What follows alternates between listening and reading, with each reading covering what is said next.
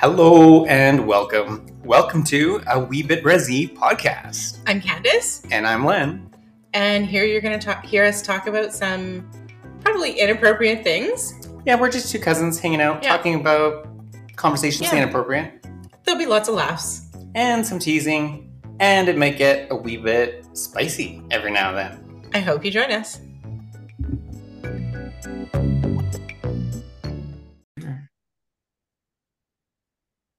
Leave meeting. Don't leave the meeting. You're not going anywhere. You're stuck with us for the next 45 minutes. Well, hi everyone. Welcome back to our podcast. We actually have our very first guest on the podcast ever. And she is very near and dear to both of Len and I. So welcome, Lise. Welcome to our little corner of the world. Welcome. Yeah. Thanks. Do you want to do like a bit of an introduction about yourself? Yes. It's like what I love that the introduction's like, what do you want to know? Do you want like my favorite color? Do you want my trauma? I can go in so many ways. Yeah. What do you need to know? Do you want all the boxes that I check? Or don't. Yeah. I can see where this is going and it's going to be fun. Yeah, totally. Sure. Yeah. My name is Lise Gillis. Korean Métis on my dad's side and mixed European on my mom's, Swedish and Scottish. My family comes from northern Saskatchewan, specifically Métis Nation in Isle Cross, Saskatchewan. I live in Cowichan Tribes territory, the beautiful unceded ancestral territory of the Cowichan Tribes in Maple Bay with my daughter. What else do you want to know? You have a puppy named Cedar? I have a dog named Cedar. Yeah. And if you could see her, you would know exactly why she is called Cedar. She is the color of cedar. And actually, there's some Candace cedar on my back shelf that is the same color as my dog. Aww. I couldn't think of anything else. Wonderful. Yeah. So Lise and I met, I don't know, like 7 years ago, I want to say, working in a school district together. And just like this instant bond, instant connection. And then, we haven't been able to get rid of each other since. So, yeah. So as per usual, of course, Len is here. You haven't heard his voice very much yet, but we like to start off. Move over, Len. Yeah. Women are talking. As always, we do like to start off with like an icebreaker, what's up cuzzy question. So Lise has our what's up cuzzy question, and Len and I have no idea what it is. So is this like a batten down the hatches, or take it away, Lise? I literally have been poring over this in my brain for the last few hours, and it'll start with, I'll give you just a little bit of context before you answer. So recently, Lay's potato chips came out with all of the really different cultural flavors like masala, and you could get all of these crazy potato chips. Oh my God. What would be your crazy childhood comfort food community potato chip? That's what I want to know. Pick me. My gosh. Okay, as soon as you said Lay's potato chips, I knew where this was going, and I'm like, I have an answer. Right off the top of my head, I can say it would have to be an Indian taco, but it's got to be like with the bannock flavor in combination with the salsa and the sour cream and the chili, right? Yeah. That's got to be, yeah. I would go real tradish. Smoked salmon. Yeah. Oh, yes. That would be I was really like, good. I'm like, where could you even go with that? Like fried bologna? Could it be like hamburger soup? Craft dinner with pork and beans on top? Craft dinner with hot dogs and ketchup. Mm-hmm. Hamburger soup did cross my mind. Hamburger soup. Yeah. What we always called Indian soup in our family. Yeah. What would be your top choice out of those ideas for you, Lise? I don't want to play favorites here. But if I had my choice, I would take smoked salmon over anything because we don't get to eat it at my house, and my parents live with us, and we don't get to have it because my dad will not eat anything smoked because that was the only way that they had to preserve. Like, he lived and apparently died eating smoked meats, and so yeah, there's no smoked anything in this house anymore. Oh my goodness. Yeah, so everything smoked. Okay, well, here's just something random then. What do you think would be really good smoked that you haven't had before? Everything I don't know why it's good. Yeah. I thought about marshmallows. Smoked marshmallows? Yeah. Doesn't that actually just happen when you roast them? No, but like the smokiness that goes all the way through the marshmallow. And I'm not one of those people that likes, I rarely like my marshmallows over the fire, because I always would lose them, or they would always catch on fire. But to have like that would be my perfect. So you need the technology that McDonald's did when they created the McGriddle with the maple flavor within the bun. Yeah, they've done. Yeah, but smoked. Yeah. I get what you're saying. Like roasting marshmallows is it's a science and an art. Because stressful.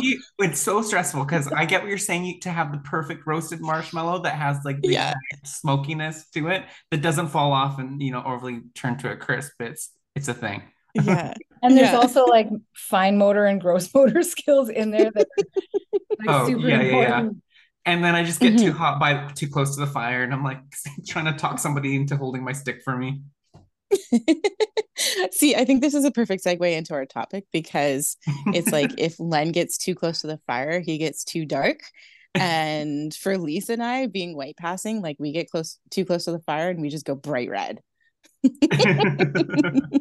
And today's episode's topic is white passing.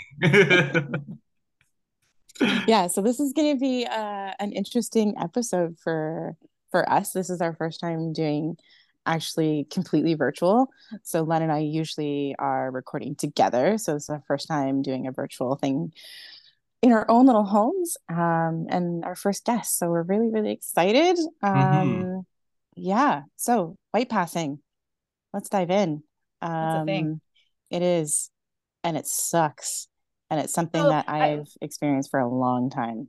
Can we have the little side note that I did suggest a couple other topics, but because finding other white passing people is, I guess few and far between, I was totally kiboshed, and it was like, nope, we have to deal with this. And so we're in it together now.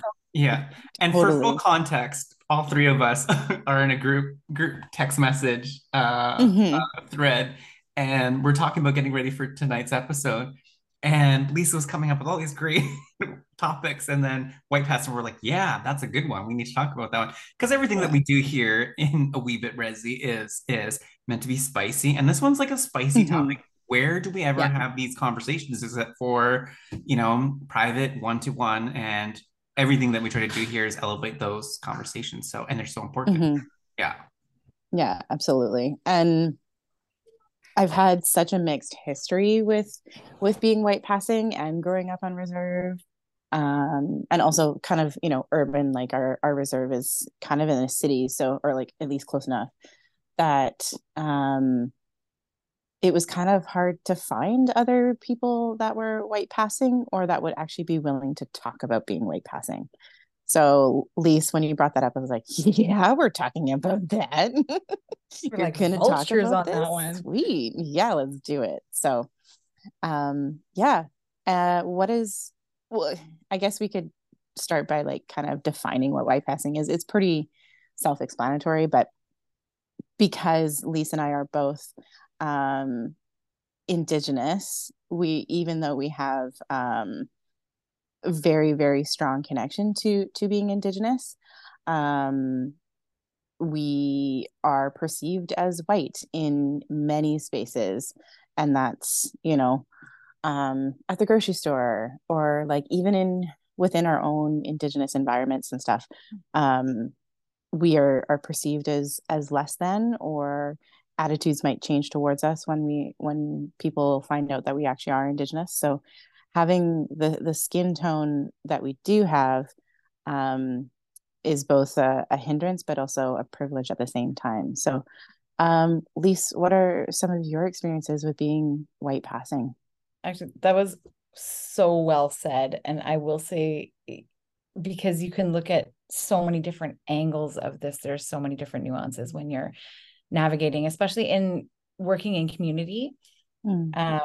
Or I mean, yeah, in spaces where I always self-identify. And so I think I remember being in a meeting once for a job I used to do, and somebody had asked me a question, and it was like speaking about Indigenous youth and is this person Indigenous? And I thinking to my list of people that I've been supporting, I'm like, well, that person's not on my list. So, and the individuals had said, oh, I really thought they fit the bill. And I was just like, oof, just like deadpan in the moment. And this is the thing about overt racism, is that you have all these policies and procedures in place, and you think, yeah, I'm gonna, the call out, call in, lean in, like all of these great policies. But when you're in the room and it's actually happening and somebody is saying it, you freeze. I think most people will freeze, and I did freeze, and also was a like paraprofessional. So not,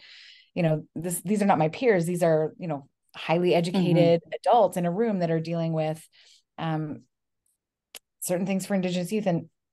And in that moment, I wasn't sure. I'm like, I'm so offended, but I don't even know how to be offended in this space, because either you think I fit your bill and I'm offended, or you don't see the culture in me and I don't fit your bill and I'm also offended. So I was like, I don't even know what level of offense to take by this, and I did. And I wound up leaving the meeting, and I call it the spirit of the stairway, where it's like, you're get out the door and head down the stairs because you're just so whatever. And then the comeback comes to you. But do you turn around and go back and address it? Like, do you go back in that space? And I didn't. And I have regretted that every day since, that I didn't go back in and correct it, because I was terrified and I couldn't like formulate the right thing to say in the moment. And then I'm like, I don't want to go back into that space. But, and so you either see me or you don't. And either way, I mean, you just feel sort of invisible. And I often always say, like, when people do bring up anything to do with being white passing, or, well, you don't look native. And they don't confuse race with culture. My skin is not dark. Yeah. I can't, I had no control over that. Exactly. And for a time, when I first started doing community work, I colored my hair very dark, like back to my natural color is quite dark. And I kept that up. In the summer, my skin goes fairly brown, but in the winter, like I would go tanning, because I'm like, I need to still have, please don't question, because when you're questioning whether or not I deserve to be here, if I'm Indigenous enough for you, it's this whole other level of shit that you have to like get through just so I can show up at work and feel safe to do my job. Right. And that's an interesting point. It's like you are willingly subjecting yourself to a harmful environment physically to get a skin tone that is acceptable to other people, let alone all the other stuff that you're actually worth and valued for within that space.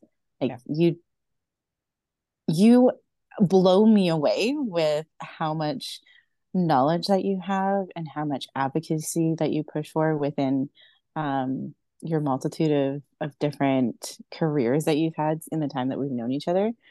That ADHD rears its ugly. What's Lise gonna be this week? Yeah, right.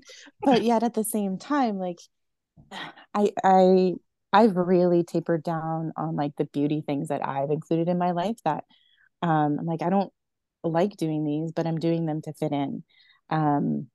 So subjecting yourself to a tanning bed or chemical tanning solutions just to have your skin look like what people expect you to look like, I think that's to stay brown.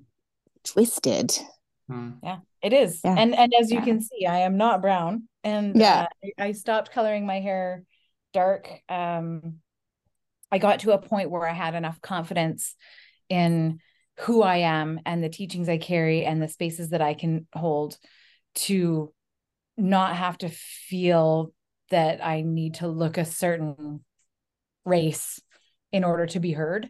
If you have me in the room and you won't listen to me because of how I look, you're not the right, I don't need to be talking to you anyway, because I can't change your mind.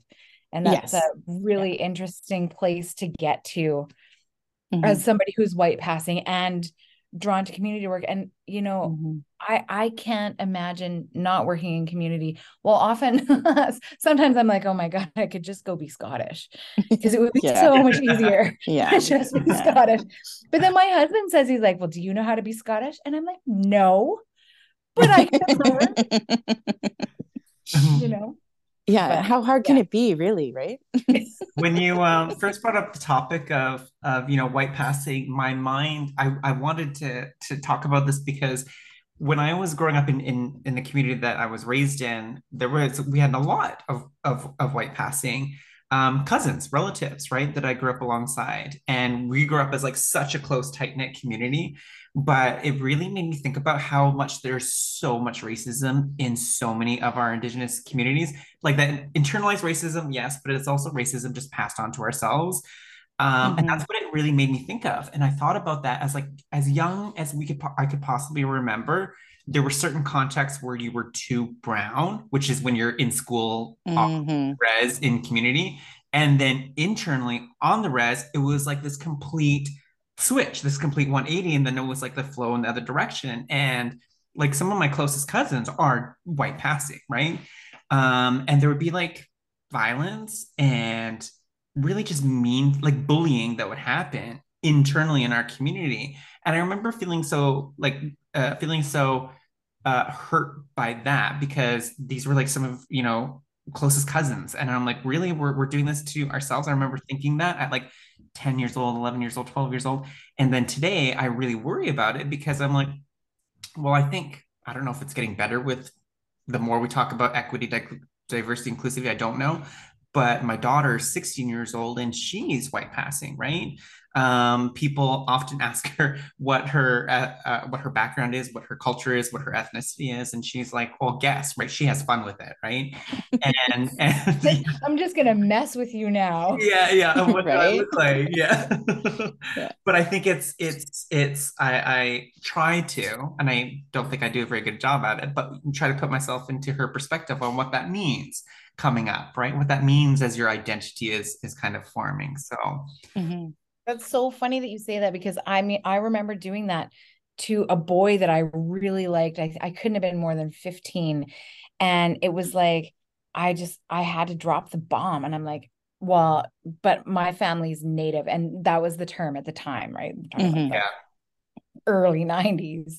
Yeah. And just to see, like, are you actually worthy of my affection, or is that going to freak you out? Because I'm just going to drop that bomb right now. Because trust me, if you can't accept that in me, you're certainly not going to enjoy our family dinners. Let's just weed this out right now. You're gonna figure it out eventually, His family dinners would have been too resi for him, right? Oh man. Yeah, too much hamburger soup. Fried bologna sandwiches for dinner. and you know, it's the gourmet when you get like official Oscar Mayer bologna then too. Oh, I never had that. There's always no name brand. Somebody gave me a can of Spam as a housewarming gift once, and I just put it on the top of the stove because that was like super funny. And then my parents came to visit, and my dad was like, he like opened it and cooked it one morning. I'm like, oh man. Oh, that's really funny. That was the good stuff. Yeah. Lise, when do you remember or like have some earliest memories of realizing that you're white passing? So this is Okay. My grandma, my dad's mom, my Cree grandma, she came and lived with us when I was basically after I was born, and she lived with us for 5 years till I started school. And I grew up in Williams Lake, so a very interesting place in the world to grow up, and heavily populated Indigenous. A lot of history in Williams Lake. It's the birthplace of Orange Shirt Day, and we had gone shopping, and I feel like I was like 4 or 5, and this is kind of an offshoot of, did I realize I was white passing? She was full Cree, and we were walking past a store, and there were a couple of men sitting on the curb, asking for change, dark men. And she used to call them rummies, like, because they would drink rum. I don't know where that came from. And they went to talk to me. And when you're 5, like when somebody's talking to you, especially an adult, you turn and you look. And so they, I guess, had been asking for change or whatever. And she like grabbed me and pulled me away. And she looked at me and she said, "We don't talk to Indians." Oh. And I just remember being really confused. I was like, I don't understand what that means, because being Indian in my family, like we were Indian, like we spoke Cree at home. Well, a little bit. My grandma moved away and nobody spoke it ever again, so that's all gone. And she was dark skinned, very, what's the word, like traditionally looking, a Cree woman. And so I remember she grabbed me and said, "We don't talk to Indians." And I was like, what? What does that mean? White passing, I think not until I got into, well, no, I don't know. I had this one job, and the woman that I worked with, his family was all from close to where my family was from. And I had never like self-identified. It was the 90s. Like, it was not a thing. And I was about 18, and she was like, "Are you Cree?" And I was like, "Oh, how did you know that?" And she's like, "My sister-in-law, my brother just married this woman, and you look very similar." And again, like, I don't, we're in Coast Salish territory, and I have no shared traits with Coast Salish nations. But if you put me in the middle of Saskatchewan, I look a lot like everybody else. And so I remember I was like, "Oh, really?" I was so excited. And I was like, "Oh," because I know that I don't look it. But yeah, to get that little bit of acknowledgement. And there was one time my husband also said, he's like, "I really see it in you now." And I don't know what he meant by I don't know what that meant, but he meant it was from a good place. And like, he's on his journey too, right? Like, he's learned so much. And I will say, like, even me starting community work a number of years ago, God, it's gotta be like 15 years ago now.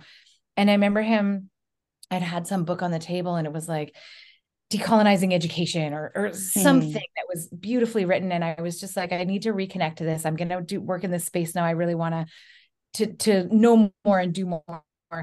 And he had picked up and he'd sort of thumbed through it. And at that point, we'd been together for a number of years. So he's met my family, and good, bad, and the ugly, and heard a lot of stories. But it was in that moment, it was like a Friday afternoon, and he was like, "I don't live in the Canada that I thought I did." And just me taking that one job, now working in community, sort of highlighted it. And it was around then he's like, I do see it in you now." And we had a big chuckle. I was like, "Oh, my feathers are showing." Like, "Hey, finally." And but he took a whole weekend. He was like, "I don't want to talk about this." And then we're having dinner on Sunday nights. Like, "Hey, I'm ready to talk about it. Like, I don't live in the Canada that I thought I did. And I need time to like work through this. Like, this is big, because everything I've ever been taught is like Canada, rah, rah, rah, like all of these things."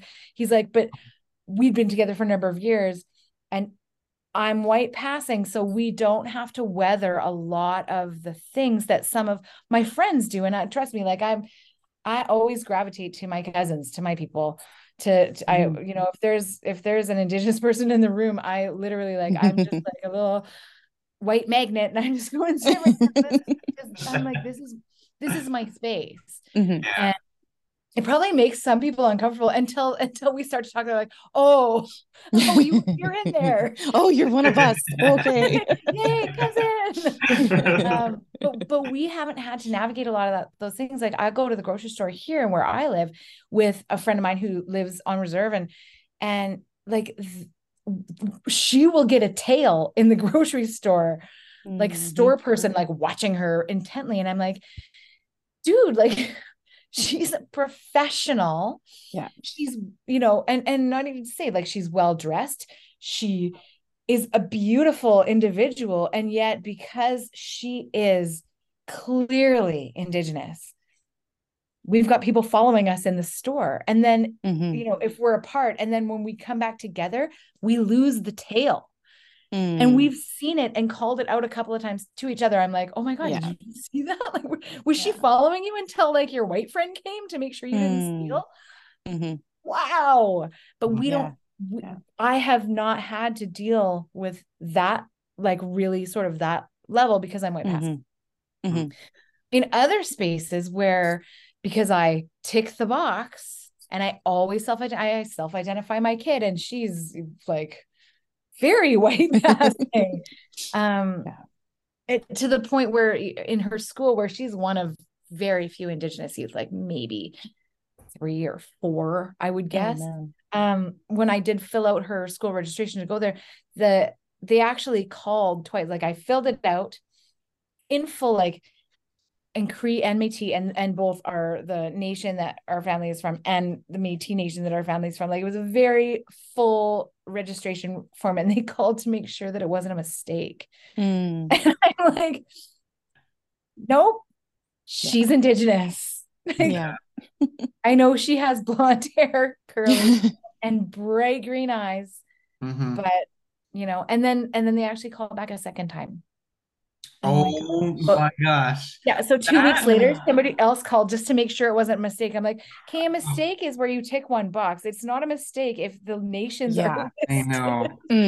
But what really drives me nuts is where people just get the comfort in just thinking that it's okay to ask or clarify, like as if they have like we all worked in the education system, and when teachers, I would constantly get that about our students, our learners, and I'm like, yeah, they are. And so just stop, right? Like, and just the commentary, oh, well, they don't look Indigenous. I'm like, really? No, we did. Yeah.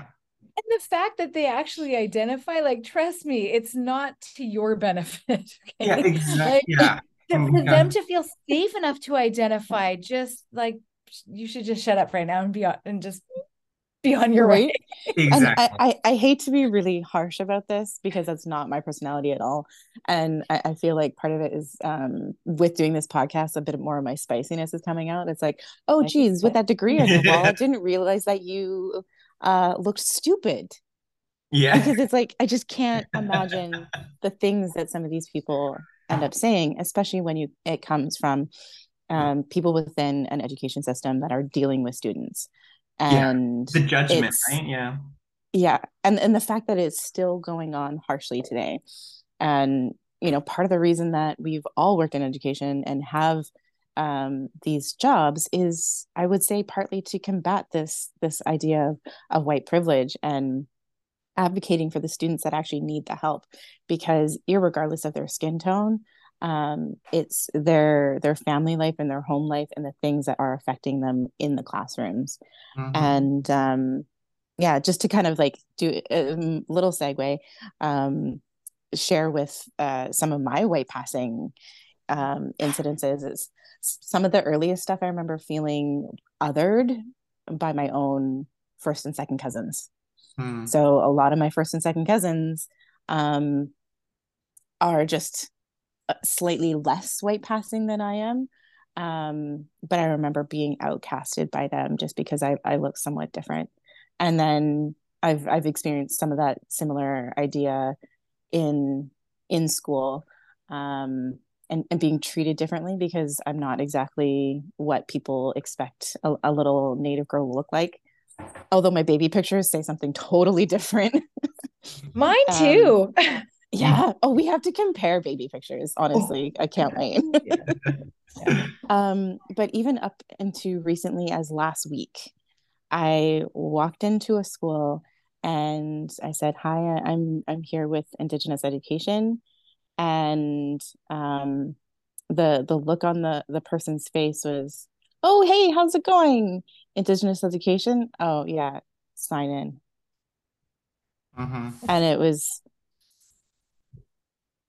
it took so much in me, because it was so recent, and with doing this podcast, to be like, really, did you just flip the switch when you heard that I was from Indigenous Education? And the rest of the week, or the few days that I was there, she would look at me and then turn away. And I was like, "You're kidding." It leaves me speechless and dumbfounded, but to the point where I want to lash out.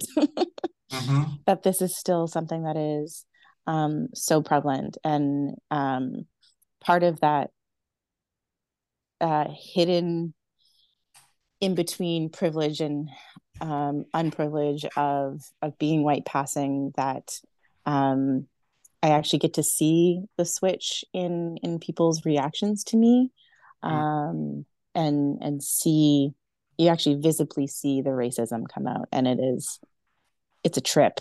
It's big trip, and it's something that what do you do in that situation? I know Lisi said that earlier. It's like you just end up being dumbfounded, and then I freeze. Yeah. I have all these tools. I've been in this work for 15 years. I have all the tools. And for me, like when I was in schools, if it happened like between kids or in certain places, it was so easy for me to just step in and shut that down. But when it's at you, it's so different. It's so different. I had on the other side of the white passing. So there's the one side, but on the other side of it also has afforded, and me and Candace, I know like schools are different, but it has afforded me, having moved on from that, to sit at some very high tables in places. And I remember saying this to somebody at work recently, and they were like, "No." And I'm like, "Oh yes." I'm white passing, and it's totally unconscious bias. But the fact that like I will get into certain meetings that I probably have no business being in, but to them, I'm safe because I'm white. Yeah. And you're palatable. Right. Yeah. And then I speak and I don't get invited back. Yeah. Yeah. Yeah. I do get a lot of that as well, of feeling like staff members will come to me to help fix a problem within so my job is so unique in how it runs, but like we have a individual schedule at individual schools, and if there's an issue with it, they come to me because I'm the most palatable person to them, and that I also speak in a way that is conducive to them. You're so well spoken. Do you get that? I get that. You're so well spoken. I'm like, oh yeah. And it's like, okay, so what are you saying about my family members who didn't graduate from high school then? Like, just because they didn't get a full and complete education like you did, or because they might speak with a bit of a res accent, you think that they're not intelligible enough to have a conversation with them? Like, it blows my mind. Yeah.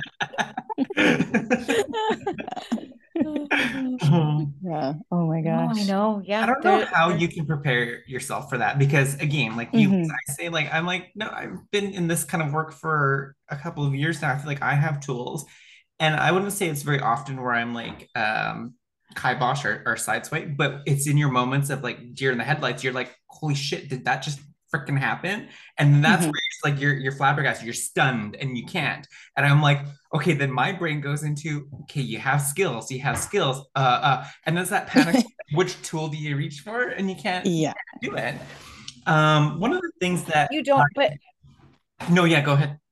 Oh, I'm like, so actually, you know what? And this is, I love Len's work. Len, I love your work. And from the book of Len, actually, and I talk about all the time at work, is the very definition of oppression is to have all of your Indigenous work land on your very few Indigenous people with no like support system and none of these things, right?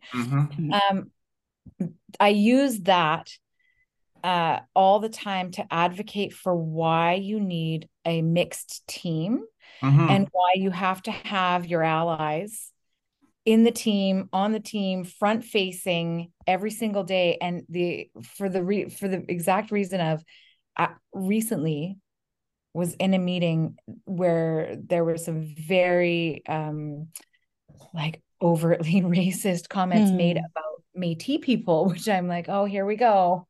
And I froze because I was sitting next to another Métis person, and who I had personally invited to the meeting, to this safe space to do this great piece of work. Turns out, no, bad. Yeah, it was awful. And so as the comments were coming out, and I was like, oh my, and I'm like just absolutely frozen. And I looked across to my teammate, an ally, an incredible human, and all I did was mouth help. I could not step in. I couldn't, because it was like, Métis people have no land claim, blah, blah, blah. They shouldn't be invited to this, blah, blah. And I was like, oh my God, what are you saying? Yeah. And that's those comments that we get from other Indigenous people is also dumbfounding, because, then we're not white enough. We're obviously not dark enough. So then why not? Yeah. And I mean, ultimately, like, we could say, oh, you can create your own space, but like, we do desire a sense of belonging. But that belonging also has to be a safe space. And if you have your own people enforcing and creating unsafe spaces for other Indigenous people, then that's really not a healthy situation. But it's super common. It is. Lateral violence in community is so common. And it's like, hey, I'm like, and this is super, because I have, my family's Cree. They're also Métis. I identify both. It pisses the government off because I tick both the boxes. I'm like, you can't put me in one spot. We'll identify both. But we don't hold up our cousins, our First Nations cousins and our Métis cousins, and we don't come together to hold each other up. We are just constantly in this just weird, I know it's learned behavior, and I don't, but we don't ever talk about it. It's lateral violence, which is a product and a manifestation and a tool of colonization. That's all it is, right? And that's why I'm like, we're pulling our hair out when we're in these spaces to try and work together. And then it's like, oh, well, you're not Indigenous enough. Oh, well, you're not cultural enough. Oh, well, you're not intelligent or academic enough. Or, it's just it's the violence passed on to ourselves, which I'm like, or it's too much culture and not enough academia. Yeah, exactly. Yeah. All of this measuring and this measuring up to colonial standards, which are not helpful, not healthy, not constructive. No, exactly. And then you get some of those thoughts and opinions that are traveling up into the higher echelons of various workplaces, whether it is the education system or private sector or healthcare or government systems. It's just riddled with all of this prejudice and just pure lack of education and understanding. And this desire to be the right person in the room, that no, my opinion is the right one. You are too white. Or, oh, my opinion is the right one. You aren't brown enough for me. You aren't cultural enough for me. You didn't grow up in the smokehouse.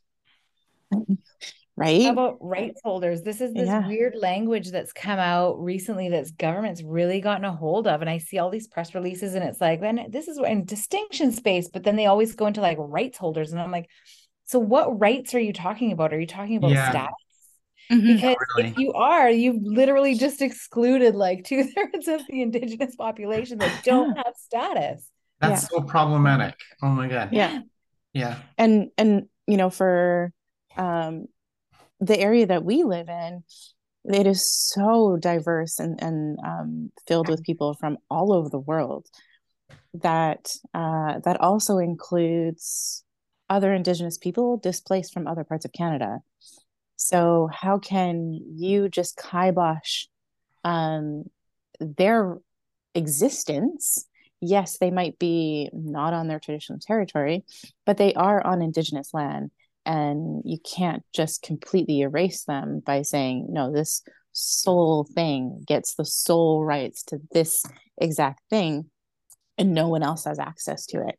When, you know, ultimately, if we're going to save our cultures all across Turtle Island, we have to include the people who have been intentionally or unintentionally displaced from their traditional territories. And Saskatchewan's like really cold, so I will tell you that you will find, my dad says, a Cree behind every tree in BC. Like you're just like, oh, look at the beautiful weather. This is great. I love your dad. I know, right? Yeah. But really, like, exactly right. And I've been seeing that a lot in government language. She's like rights holders, and I'm like, well, what does that mean? Because if you're trying to work with friendship centers, you basically just excluded like half the people that are going to friendship centers. Non-status Indians. No doubt. Yeah, exactly. I'm the only one in my family who doesn't have status, but I'm also the only one in my family who didn't go to residential school. And yikes. And I'm not talking like my parents and my grandparents. I'm talking my siblings, like my brother. And yeah, you know? Exactly. Oh, wow. Wow. Is all I can say. Is like, I just, it's just so, it's so messed up. I just can't believe you're damned if you do, you're damned if you don't. And it's other people's opinions that seem to be the driving force to what you are and what matters in our society. And that's so heavy. Yeah. Holy. Someone tell a joke. Someone tell a joke. Like two chickens walk into a bar. No, I'm just oh my gosh. I know. Yeah. That was a heavy one. Do we what is our timeline? We're almost at time. We got 3 minutes. Okay. We sing a song? No, I'm just kidding. Yeah. be real tradition, sing like what? Madonna? Take it away, Lise. Take it away. Exit stage left. Wow. Oh my goodness. No, you know what? I think I love your podcast. I love the spiciness because exactly that. There's so many things, and even in some of the work I do, we'll have to do like revisions on certain things because that wasn't the positive spin on it. And I'm like, yeah, but you're not having the hard conversations. Like it can't all be sunshine and roses. It isn't. And in this time of reconciliation, and I'm really starting to hate that word because again, it's like there's a destination and it's not a destination. Like it's never like, oh, we've reconciled, hooray. That's not, first of all, it's not human nature. And there's 40 lifetimes from now, there are still going to be legacies that are left behind by people doing good work, but also people doing harm. And I think that when we use terms like reconciliation or even like the cultural safety, it's the outcome. And I think the only person in the room that can deem whether the place is culturally safe is the person. It's singular. Not culturally safe, blanket culturally safe for all Indigenous people or all these people. And we're so good at like setting, it's like now it's this goal, but it's an unreachable goal because it's not a destination.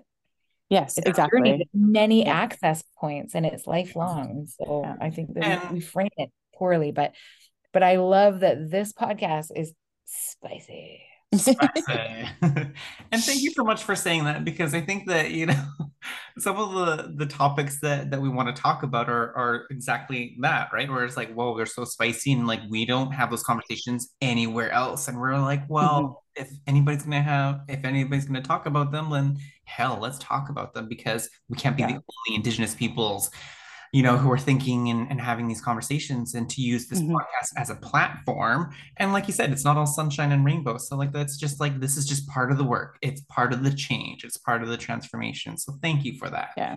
Because that's that's what this is all about. Yeah.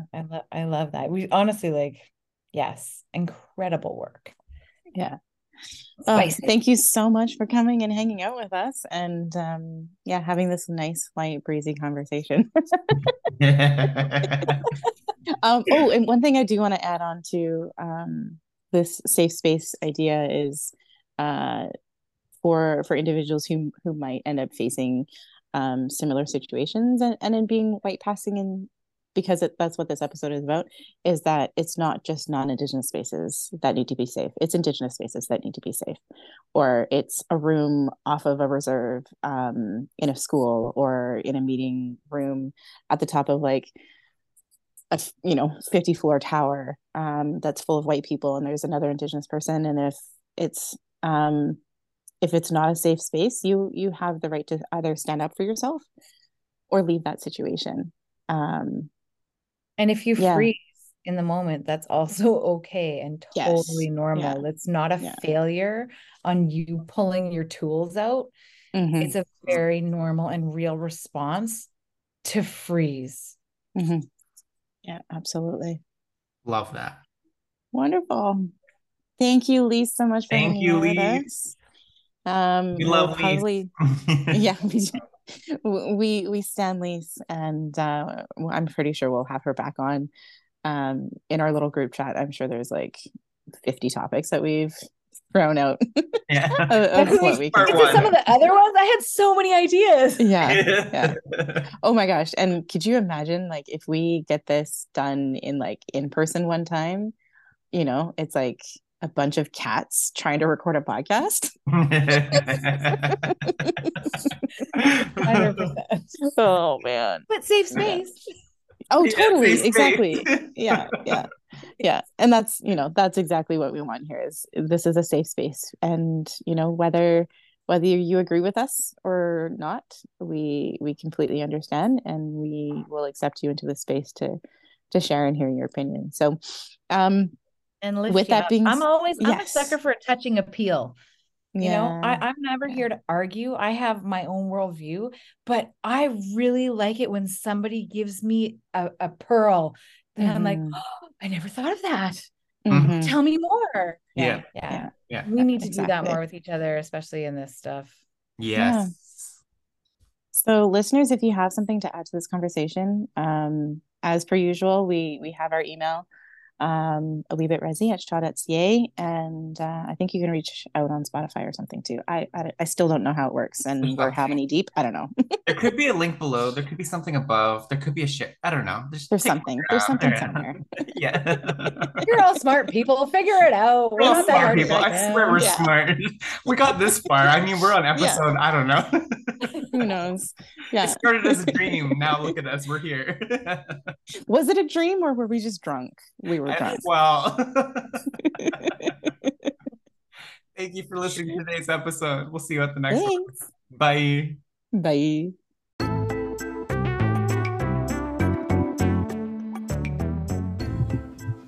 Thanks for listening to this week's episode of A Wee Bit Resi podcast. Feel free to answer our weekly "What's Up, Cousin?" question in the comment section, question section of this episode. You can also send us an email at aweebitresi@shaw.ca. And if you want to stay in touch with us, give us a like on Facebook. We're on Facebook and other social media platforms soon to come.